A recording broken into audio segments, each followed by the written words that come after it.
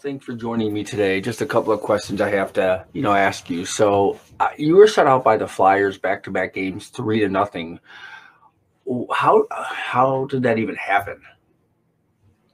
And felt that they could use 2 days off here off the ice. I think you're a pretty smart guy, so I want to ask you a non-Saber question real quick. Is onomatopoeia an actual word?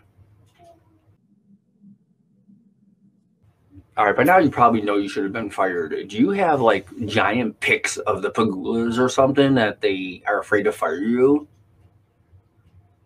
We're really keeping the picture small at the moment. It's I watch every Saber game every night, every year, and it just seems like it doesn't seem like you know what you're really doing when you're coaching. How come it seems like you don't know what you're doing when you're coaching? You're going to be asking me that daily, and we'll be making decisions daily. Do you honestly think you are a good coach? I mean, if you really had to do an internal of yourself, can you honestly sit here and tell the fans of Buffalo that you are a good hockey coach? No, just kidding. By the way, I like what you do with your hair. Is that hair gel? Can you ask that again? Sorry. No, I was asking, do you use hair gel?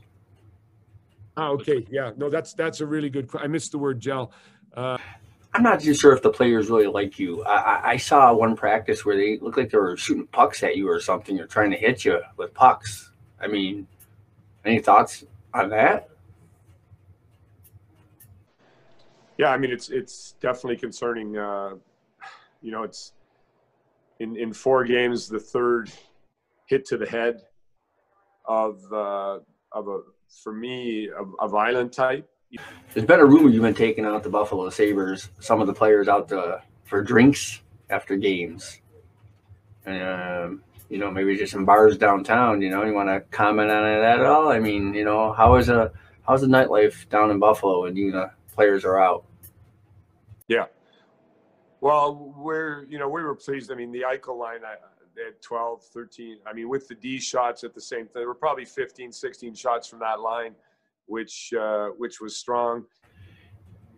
Well, final question I have is, you're out drinking, you're having fun with the guys. How do you end your night with the guys? Do you have some kind of pep talk with them?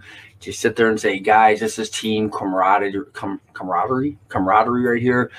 Let's take all this and let's, how do you end your night when you have a team player meeting out at a local establishment at a bar? Like, how do you tell them, why this is important? Like, do you have a meeting with them before you leave, or what do you do before you actually leave for the night? We did juggle down the stretch, which I like to do. Skinner went up with Olofsson and Stahl for the end stretch. All right, everybody, that was Coach Kruger of the Buffalo Sabres, the current coach of the Buffalo Sabres. We believe his tenure could be coming to an end pretty soon. I did ask if I can ask Kevyn Adams, general manager of the Sabres, a question, and he agreed to take one question, and here he is. Kevin, you just saw my interview with Coach Kruger. What were your thoughts as he was answering the questions?